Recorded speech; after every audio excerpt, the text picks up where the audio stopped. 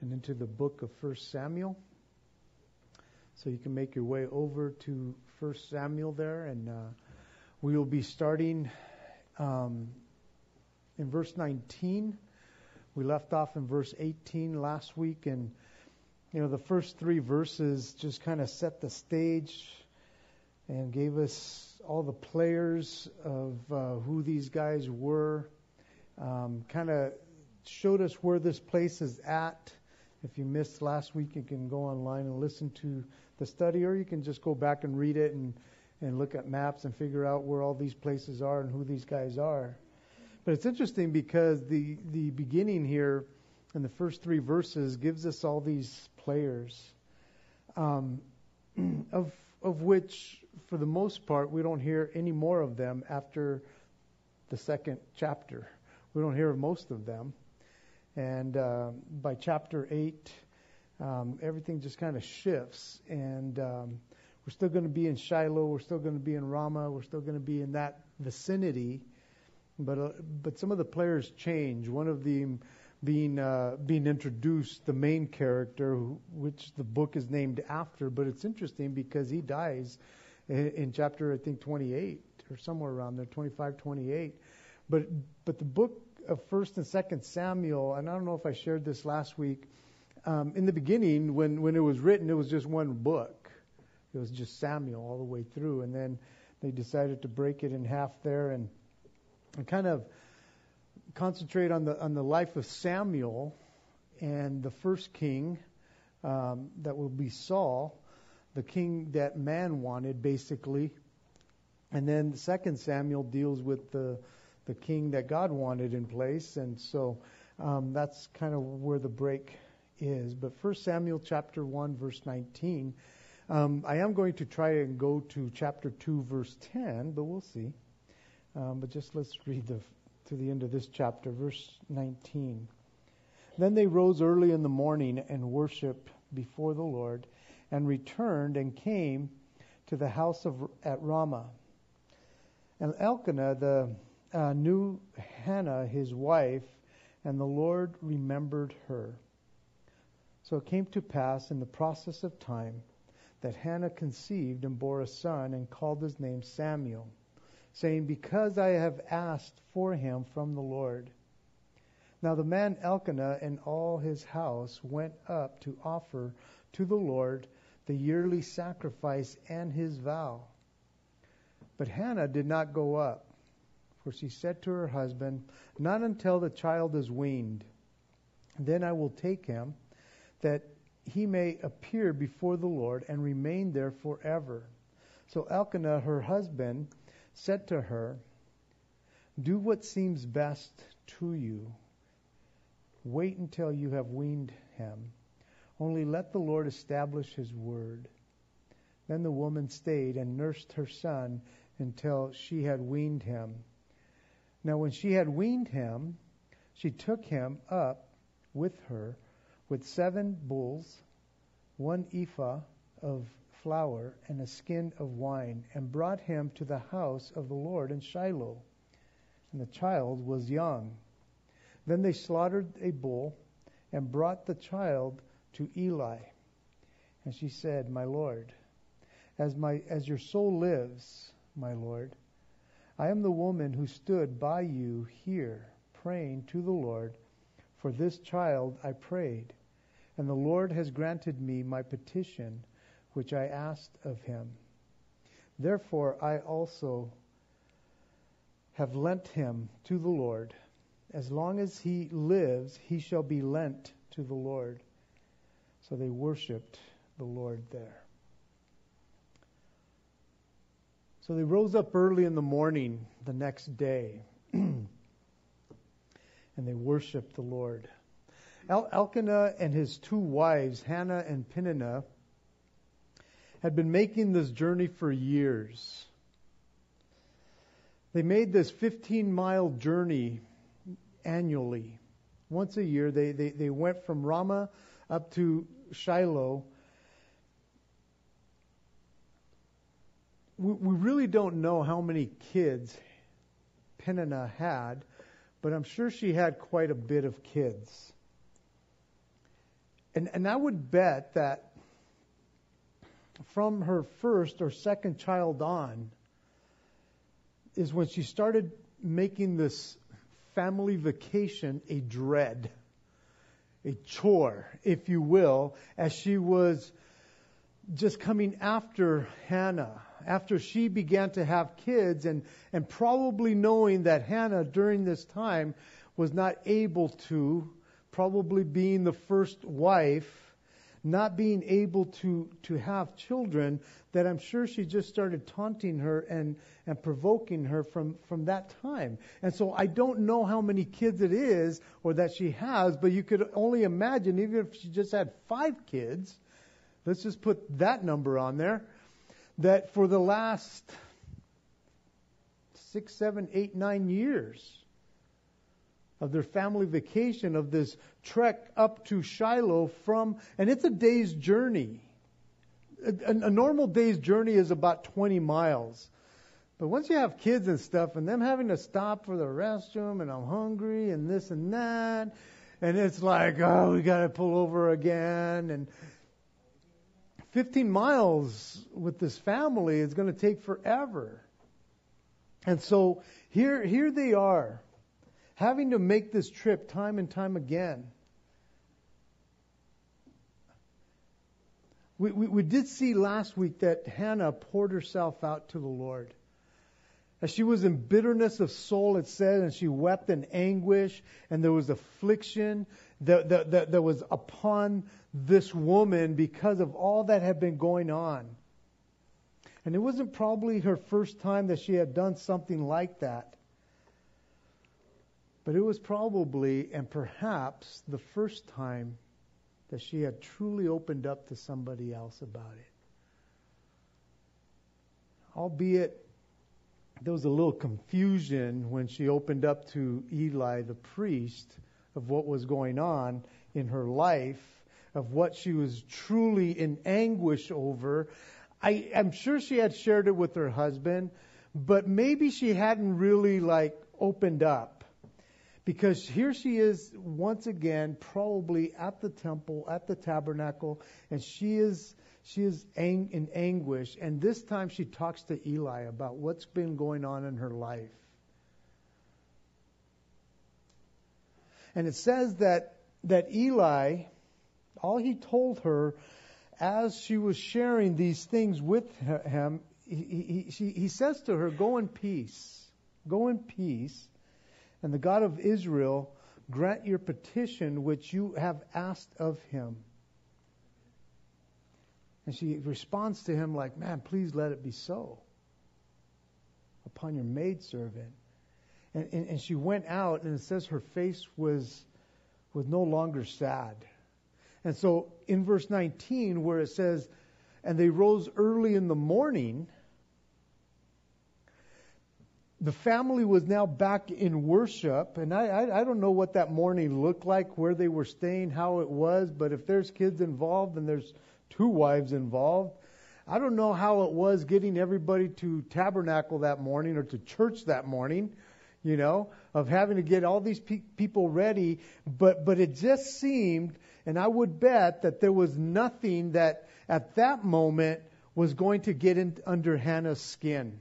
The yelling of the kids, the taunting of Peninnah, nothing was going to get under her skin in that sense. It's almost like her soul had been cast down for so long in her life, for far too long, and now she was rejoicing because her face was not saddened anymore.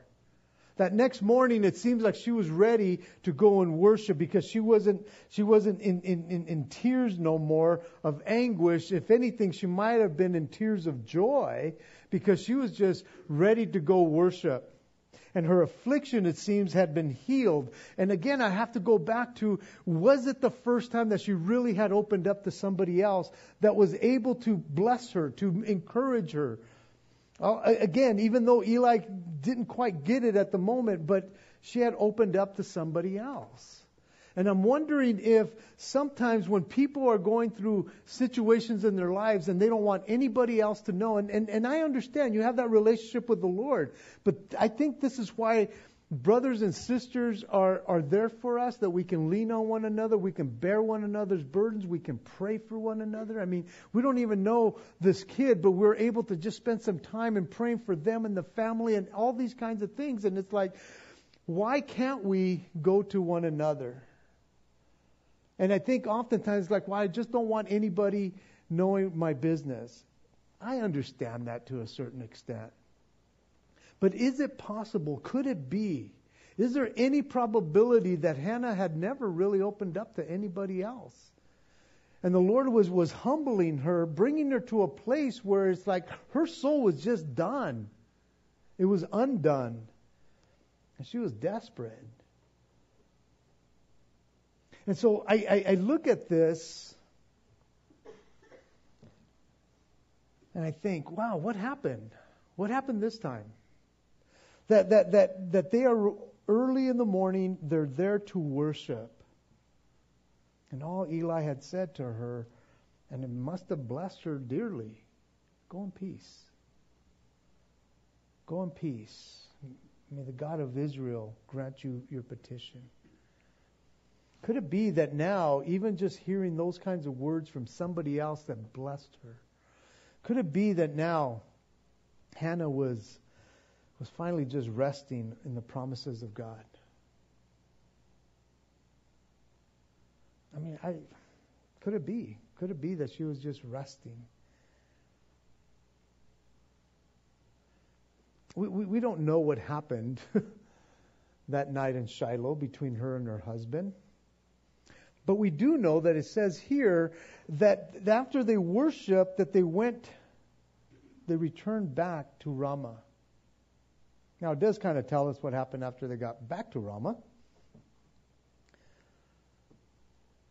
But even if it had been a couple of days from the time that she was in the temple in anguish, and this man just basically blesses her or prays for her, and it took them a while back, a few days to get back to Ramah.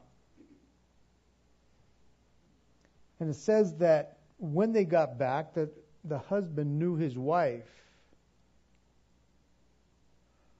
I believe that it was just simply that Hannah was at rest. She was at peace. She was good. Her soul was okay. I don't know, except that it says at the end of verse 19, and the Lord remembered her. The Lord remembered her. And this is one of those times that I really don't understand this. I don't know exactly what that means, because it's not like the Lord had forgotten Hannah. I don't think he had misplaced her file, and it was more like out of sight, out of mind, and the Lord has other things to do, and didn't, like, Hannah who? I got so many people to think about. Hannah who? Which one's Hannah? I don't think it's like that. If anything, I think, and I have to put in perspective for me, oftentimes when I read stuff like this and I'm trying to figure it out. What do you mean he remembered her? I think oftentimes the way I look at it, it's a matter of God's timing, His sovereignty, Him knowing it all from beginning to end. I have to believe that it is a matter of God's timing, and it is often for us that the waiting has to occur to bring us to a place of trusting Him with everything. And again, I know that oftentimes I'm going, but I do that. And it's like, well, I don't know why God is not answering that prayer. And you feel like, well, I think He's just forgotten me. I don't think He knows who I am. And it's like, in His sovereignty, it will happen. But at this moment, I don't know why you feel like God has forgotten you. But I have to go back to, it's like, no, it is all in God's timing. And oftentimes when we are waiting and we have to wait and it seems like God has forgotten us, it is so when it finally comes to pass, it might feel like, there you are, God. Gosh, you came through. And I don't know if you've ever been in that place where you thought God forgot you and then He answered your prayer and you're going, geez. And then you realize, wow, Lord, it was me. It was me that you were wanting to bring to a place of total surrender, of total trust. It was me that had to learn the lessons through that time of barrenness, of no fruit on the vine. And I feel like I am just struggling here, God. And where are you? And He's going like, I'm here, but in my timing, you're going to get blown away. You're going to get blown away and you're going to say, this is the hand of God. Or you look back and it's like, okay, Lord. It was those kinds of lessons that you were allowing me to go through. Because in verses 20 to 23, it says, and it came to pass in the process of time. Stop. I came across that and I'm thinking, okay, this is one of those statements that I believe every believer needs to underline. So underline it. Put a circle around that statement. Put some arrows there. Highlight it. Whatever you need to do. Where it says, and in the process, and it came to pass in the process of time. That is something we need to memorize. Because God is never in a hurry. God is never late. God is always, always, always on time. Always. But see, it's in the process of time. There's time that goes by and we're going like, Lord, why aren't you working? Why aren't you doing something? And sometimes He's going, in the process of time, it will come to pass. I know that it seems for us that God should have some kind of a clock or a calendar on His wall somewhere in heaven that He knows when we want it and how we want it. Can you put that on your little time thingy or on your little iPhone, God, up there or whatever? Because this is when I'm expecting it. This is when I want it. This is when I am battling here. And I think we need to understand that in God's economy, it doesn't work that way. It's in the process of time oftentimes. It's just time. And it's interesting because we feel like, well, I ain't got that much time. Right? How many of you guys ever felt, I ain't got that much time? And God's going like, I don't have no time. But I will not be late in your life. I will not be late. And He is not going to hurry something up on your behalf.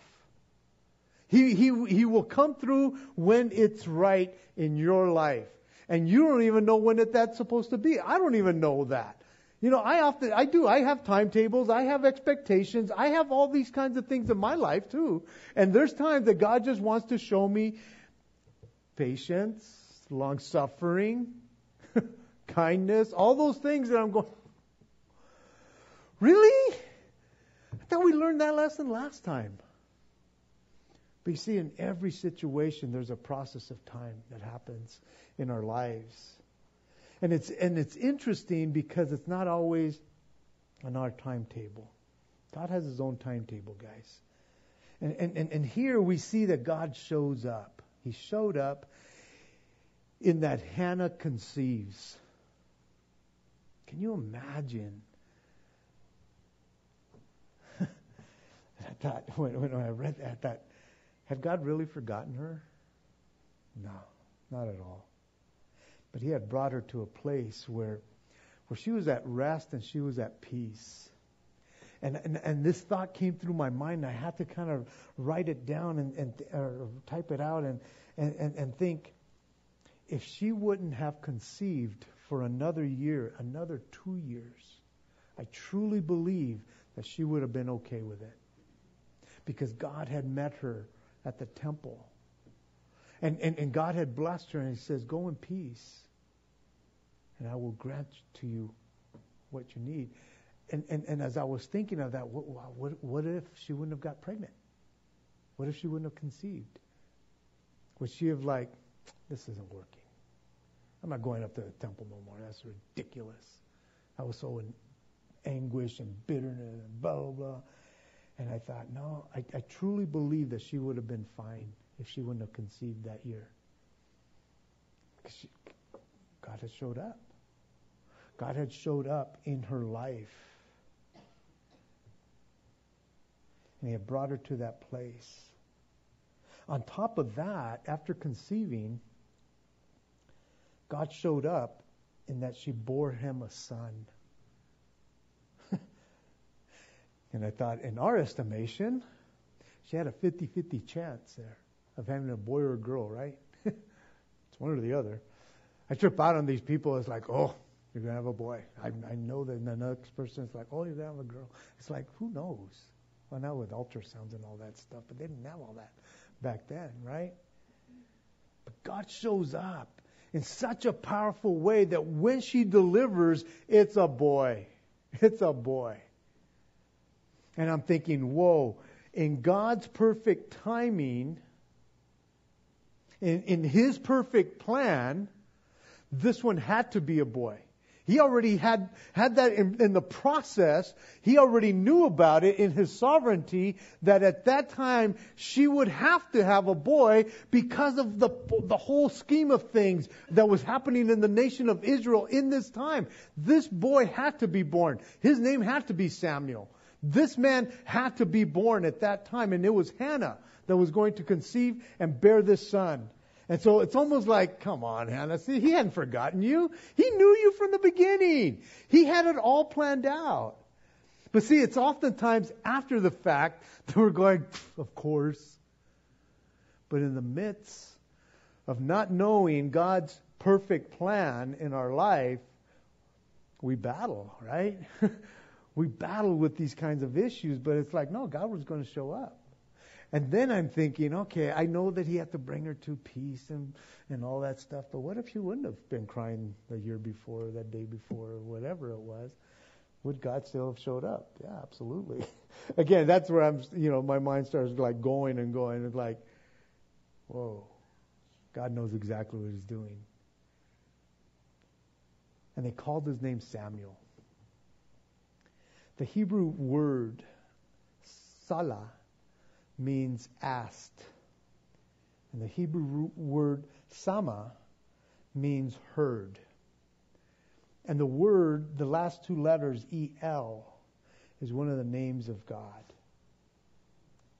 And so Samuel means heard of God or asked of God.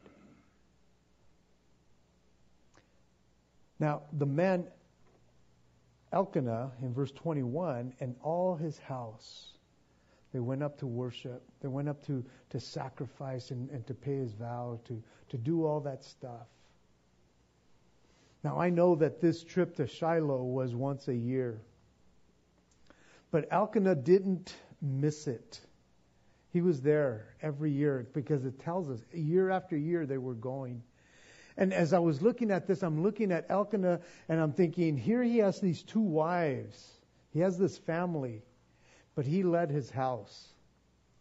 I don't think, well, I mean, I'm just assuming, I don't think that these wives were making him do this. As I was looking at this and thinking of how he did this year after year, I'm thinking, this guy was engaged in his family life, and he was the one that was putting out there the things of God for his family. I don't think he was being forced to go up to Shiloh. I think he was looking forward to this because to him, he led his family. This man led his family. I know he had two wives. It's not the perfect scenario. I understand all that. But he led his family. He took care of all these kinds of things. And here's a man who was just as excited about the son with Hannah as Hannah was. He was so excited about having the son with the one that he loved. And yet I again have to believe that with or without a son from Hannah, he would have continued to lead his family. Because it just seemed that Elkanah had that character within him that he was going to lead his family, not his wives. They weren't going to be the spiritual leaders. He was going to be the spiritual leaders. The spiritual leader. He was the one that was going to lead his family in the things of God. His yearly service of going up to Shiloh was his reasonable service, that he went and presented himself and his family. He brought them with him. And it's interesting that it says in verse 21 that he went yearly to the yearly sacrifice and his vow. And last week we saw that there was a vow made by Hannah in verse 11. She made a vow to the Lord, and she made or struck this deal with him. If you give me a son, I will give him back to you. He will be a Nazirite. No razor will touch his head. He will not drink wine. He won't even eat raisins. None of that. I am giving them to you. And it's interesting because in Numbers 30, it tells us that if a wife makes a vow and the husband hears of it or hears it, he could overrule her and tell the priest, it's my crazy wife, man. She's making all these vows. No. But we see here that he heard about this vow and he did not overrule it. And he was excited about a son, I'm sure. I'm sure that when he heard the vow that she said, hey, I am praying for a son, and if we have a son, I'm going to give it to the Lord. And he could have easily overruled and said, not my son. I want my son with me. But he didn't overrule her. And I don't think it's because she made him not overrule him. I just think he really loved the relationship that Hannah had with her Lord. Because I don't think he had that kind of relationship with Peninnah, his other wife. I don't think she had that intimate relationship like Hannah had. And so when she made this vow, he as her husband heard her and said, I will sacrifice with you. We're in it together. I don't think he was henpecked. I think he had a heart to bless his wife, even if it meant losing his son. After all these years that they had prayed for a son and they desired a son, now he goes to sacrifice and to pay his vow that these two had offered up. These two had purposed it in their heart that they would do this and return him to the Lord. Raise him in the ways of the Lord. And I like what he says to her in verse 23, where it says, Only let the Lord establish his word.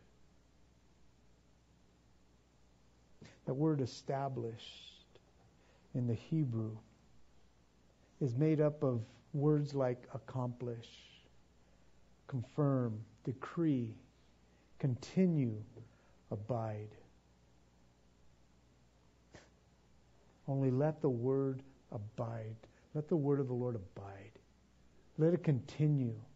And just to kind of paraphrase it, Elkanah tells his wife, what the Lord has showed you to vow, let it be established in our hearts. Let it be sunk into our hearts because we're in it together. Now, they would still have a few more years with him at home before they would have to take him up to Shiloh and leave him.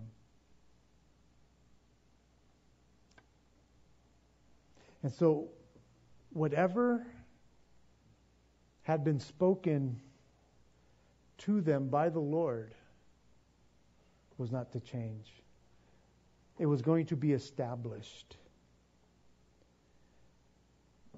Because they had established that word in their hearts. And so in verses 24 to 28, where it says, and when she had weaned him, they took him up, and with 3 bulls, an ephah of flour, and a skin of wine, and brought him to the house of the Lord in Shiloh. The child was young. Now, tradition tells us, custom tells us that in that time, that children were weaned up to the age of 3. And so at about the age of 3, now it was time. Now it was time to go pay this vow. So as I'm kind of looking at the time clock from the time that she is in bitterness of soul to this time in verse 24 when she had weaned him and now they're headed up, I'm thinking, okay, maybe about 4 years old. That this little kid is 4 years old, guys. And I have to think that when we have things that has been confirmed to us by the Lord as we've been seeking Him, and He speaks to us, He ministers to us in such a way that we're going, that's the Lord. That's the Lord. Let it be in our hearts. Let it be established. And then 4 years have passed.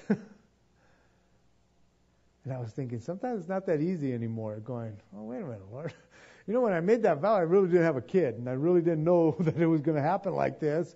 4 years later, it's like, oh, geez, man, now I didn't think you were going to take me up on it, Lord. I really didn't. And it's been a long time. And wouldn't it be just as good if He just kind of grows up with us here and we'll teach him the ways of the Lord? Because it's easy to do that. Because I think oftentimes when we are seeking the Lord and the Lord speaks to us through His Word and we're going, oh man, I got to write that down and put that on my refrigerator because He has spoken. And then a little time passes on and you're going, well, I don't know, Lord. I was talking kind of crazy there because, man, I really wanted this to happen. And now that it has, Lord, I don't know if this is what you really, really want. You know what? I'm going to go back to prayer about that. And I've had people tell me stuff like that. I'm going, no, what, didn't He already speak? Yeah, but I think I need to pray about that again. And I'm thinking, I think he had established that already, I think, right? Because you kind of told me that. And it's kind of hard to call people out on that because it's like, no, really, I remember the passion that you had when God spoke to you. 4 years is a long time. And Lord, it would be much easier on us if we don't go take them and leave them there. I know we dedicated them to the Lord. We said, here, He's all yours. If you give me this, He's all yours. And now it's time. No, they knew what the Lord had said. And now it was time to take them up to Shiloh, and they brought the necessary things, the 3 bulls, or some people, in some translations, a 3-year-old bull, because the next verse says that they sacrificed 1 bull. So more than likely it was just a 3-year-old bull, because in Numbers it kind of talks about that's how the age that you sacrifice. But they bring what is necessary to lay at the altar, to kill the sacrifice before the Lord. And so they bring that, and they bring the ephah of flour, which is like a bushel or a half a bushel. And I had to look at all these things, a bushel, a basket, about like that. So they brought all this flour and the wine, whatever was needed to sacrifice to the Lord. They were bringing it. And they were bringing their living sacrifice, their son. They were giving them to the Lord. They're going to leave him there. I was thinking, I don't know, does that sound hard to you? Because I know, as I was thinking about this, I'm thinking, what if, like, people just started bringing their 4-year-old kids here and it's like, here, kid, here, Zeke, teach them all you know, because we'll come back once a year. And I'm thinking, that's a crazy children's ministry. To have all these kids, it's like they're starting at 4. And I know you're bringing me all the supplies, but I got Gary with me, and I don't know if he likes kids or not. But I'm thinking, whoa, that's hardcore. That's hardcore to bring some kids and say, here. And I'm thinking, how many parents did this? Did he have like a thriving children's ministry, all boys? I don't know, but I'm thinking, that's a pretty huge step for a parent. I mean, that's what they prayed for. And I don't know if it was as common as it kind of seems like to us here. And here's another little glitch to this whole thing. If you know the story about Eli, he wasn't a great example. He really wasn't, man. We're going to read about his kids next week. It's like, dude, you know who you're leaving them with? Eli? I don't know if this kid's going to turn out well. But they trusted. They trusted. I'm sure they heard the stories of Eli's sons. They were notorious. I'm sure they heard the stories, but they trusted God. They knew what God had spoken to them. And now it was time to, here you go, Lord. And I will trust that whoever it is, they will be led by you.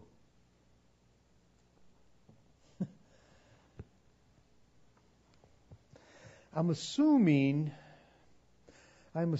that the other times that Elkanah had gone up to Shiloh, I'm assuming that he had told Eli about this whole scenario that was kind of going on. It's like, hey, remember that drunk woman? Well, she wasn't drunk, but you said she was drunk. It was last year and the year before. We're going to give our kid to you, so you better be ready for this. I'm hoping that he gave him a heads up and didn't just show up with all the stuff. It's like, his name's Samuel. He goes to bed by this time. He does this. He likes it. He doesn't like that. But it's interesting because she goes up to him because she hadn't gone ever since he's been born. Ever since she cried out to him. She goes up and she introduces herself to Eli once again. Hey, remember me? I'm that drunk woman, or the one you thought was drunk. And he's probably going, dang it, man, that just haunts me. That I messed up. But she comes to him. She says, this is the kid that we've dedicated to the Lord. We have dedicated him to the Lord. And here we are. Lord, do whatever you want. And I was just talking to somebody earlier before ministry that, we dedicate our children to the Lord, especially if you've been here, if you were raised in or you've been raising your kids and you had your kids in the Lord. We don't do baby baptisms, but we do dedications. It was like, here, dedicate them. Do the, what's that called? What was it? Kielbasa? Oh, Mufasa or whoever. Here you go. We hear it's yours, Lord. And we say, our kids are yours. And then God wants to do stuff in your kid's life and going, whoa, Lord. They want to go on this crazy mission trip. I think they're being led in this direction, and I don't know, that's not my plans for them. God, my plans were this. And I could almost imagine God going, I remember you dedicating him to me and saying, they're all yours, Lord. I know you've given them to me. And that word's an interesting word where he says that you have lent him, or I'm lending them to the Lord, but you gave them to me, and I gave them back to you. Do whatever you will, Lord. I think oftentimes we renege on the Lord, even if our kids get a little older and they want to go off and do stuff. And you're going, oh, my baby, don't. And yet we have to trust that God is in it. If we've trusted him all the way through, we've prayed for them. He's given them to us. We've taught them. We've laid a foundation. And that's the scary part. It's like, well, did it catch or not? And we have to trust that God did. It's scary, isn't it?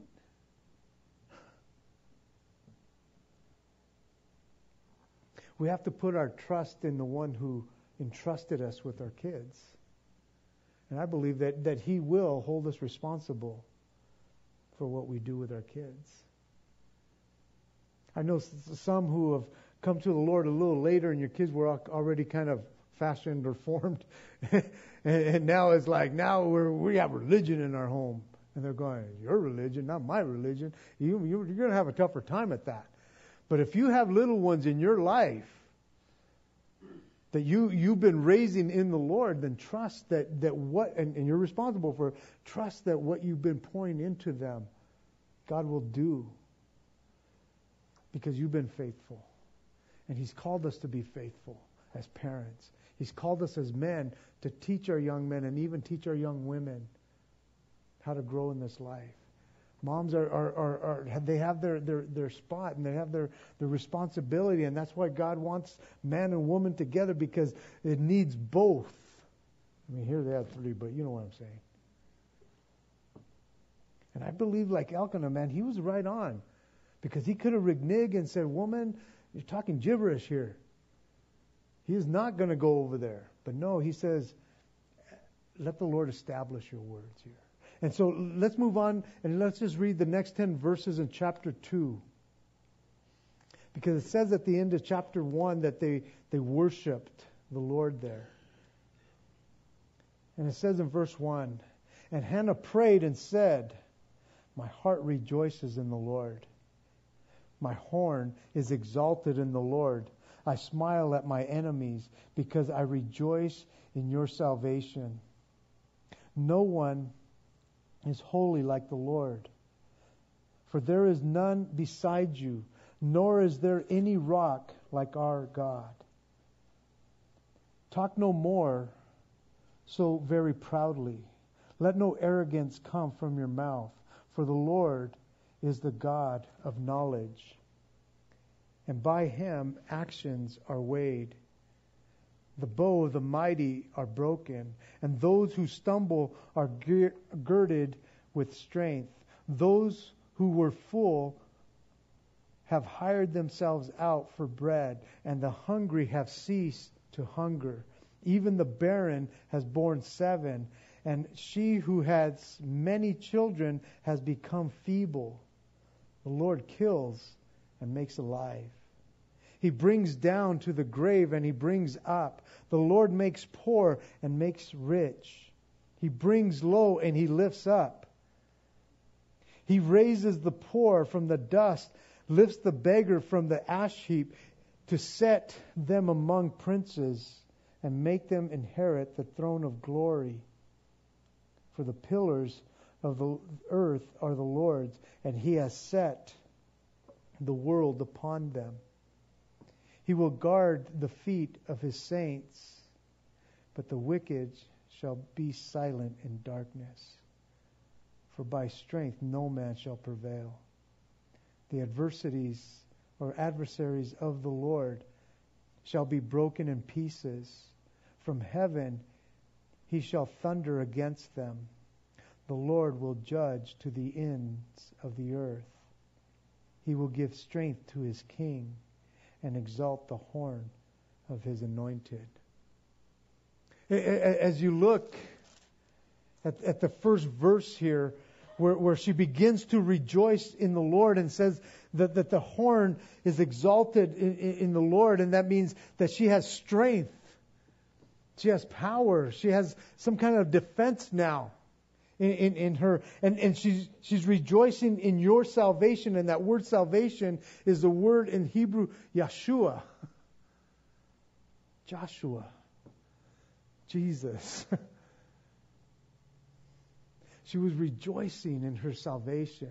And here's what I was tripping on as I was looking at now this prayer of hers, this song of hers, like the song of David in 2 Samuel at the end in chapter 22. And Mary had a song similar to this one after the angel proclaimed to her what was going to happen, and she rejoices. And there's these songs that just come out. But I was thinking, I thought, wait a minute, Hannah, a few years back, man, remember that bitterness of soul? Remember that weeping and anguish? God was still good, man. He was still the God of your salvation. He was still, even in that time frame, God had not changed. But something changed in her. And even though she was in a good place, even back then, that she was at the temple and she was in anguish, but she was praying. That worship wasn't springing from her, and I understand that, when life is hard, it's hard to really rejoice. But when I look at her now, going, man, God, you've come through. She looks back and she says, "You come through, God. I see your handiwork. I'm rejoicing." And it's like, but God's still good, even when we have bitterness of soul, guys. He is still good. When you're in the midst of your trial, He is still good. He is still the God of our salvation. He still has given us the horn that we can exalt, even in our anguish. But I understand. It's like, man, she's thrilled. She's thrilled. And I know that she's making reference to Peninnah in some of these verses, in a lot of these verses. In this song, when she talks about the proud, talk no more. You know, when she says, in verse 1, when she says, I smile at my enemies. My mouth is open towards you, and yours is shut. And I don't think it's a mean kind of thing, but man, she's just stating some facts. How God raises the humble and brings down the proud. And He will always make a level playing field. And that's why I tell you guys, man, humble yourself in the sight of God, because if He has to humble you, it hurts. But man, He was lifting up. And when you read, especially in verses like 4 and stuff, when He starts talking about the broken, the mighty are broken, but those who stumble He strengthens. The ones that were full are now selling themselves for bread. The hungry, you know what? They're satisfied. They're hungry. The barren, she has 7 kids. And the one that had all these kids, she's so feeble right now. She can't even take care of them right now. I mean, she's just giving us some contrasts of how God, in His infinite wisdom, takes care of His people. And she is rejoicing through all this. You know, she's going, man, the Lord killed and He makes alive. He casts into the grave and He brings up. And He does all these things. He lifts up, He brings down. He does all those things. Guys, oftentimes we want the vengeance. It's like, no, just let God take care of it. You just rejoice. You just rejoice and pray for your enemy. I'm sure she wasn't like, like getting all in her grill and like, what's up, Anna? What's up? I don't think she was doing any of that. I think she was just rejoicing. But she's saying, Lord, I know what's going to happen. I know what's going to happen to her, because she's been proud all these years. She's been wicked all these years. And so Hannah here exalts the Lord. She extols the Lord, man. She has an expectation of the Lord in the last 2 verses here. He will guard His feet. Guard the feet of the saints, but the wicked shall be silent in darkness. For by strength no man shall prevail. The adversaries of the Lord shall be broken in pieces from heaven. He shall thunder against them. The Lord will judge the ends of the earth. And here are these 2 last portions. And He will strengthen His king and exalt the horn of His salvation. That is prophetic. There was no king yet. Samuel was going to be involved in bringing this king about. But the prophets of old have already mentioned that God would bring a king. And so this was prophetic. Speaking of Jesus, who's the anointed one but Jesus? I mean, back then she was prophesying of what was to come. She expected the Lord to do what He had promised to do. And yet last week she was like, ah. And isn't it weird from one day to the next how God just trips us out and He answers the prayer, and we're going, oh Lord, why was I such a fool to not trust that You would come through?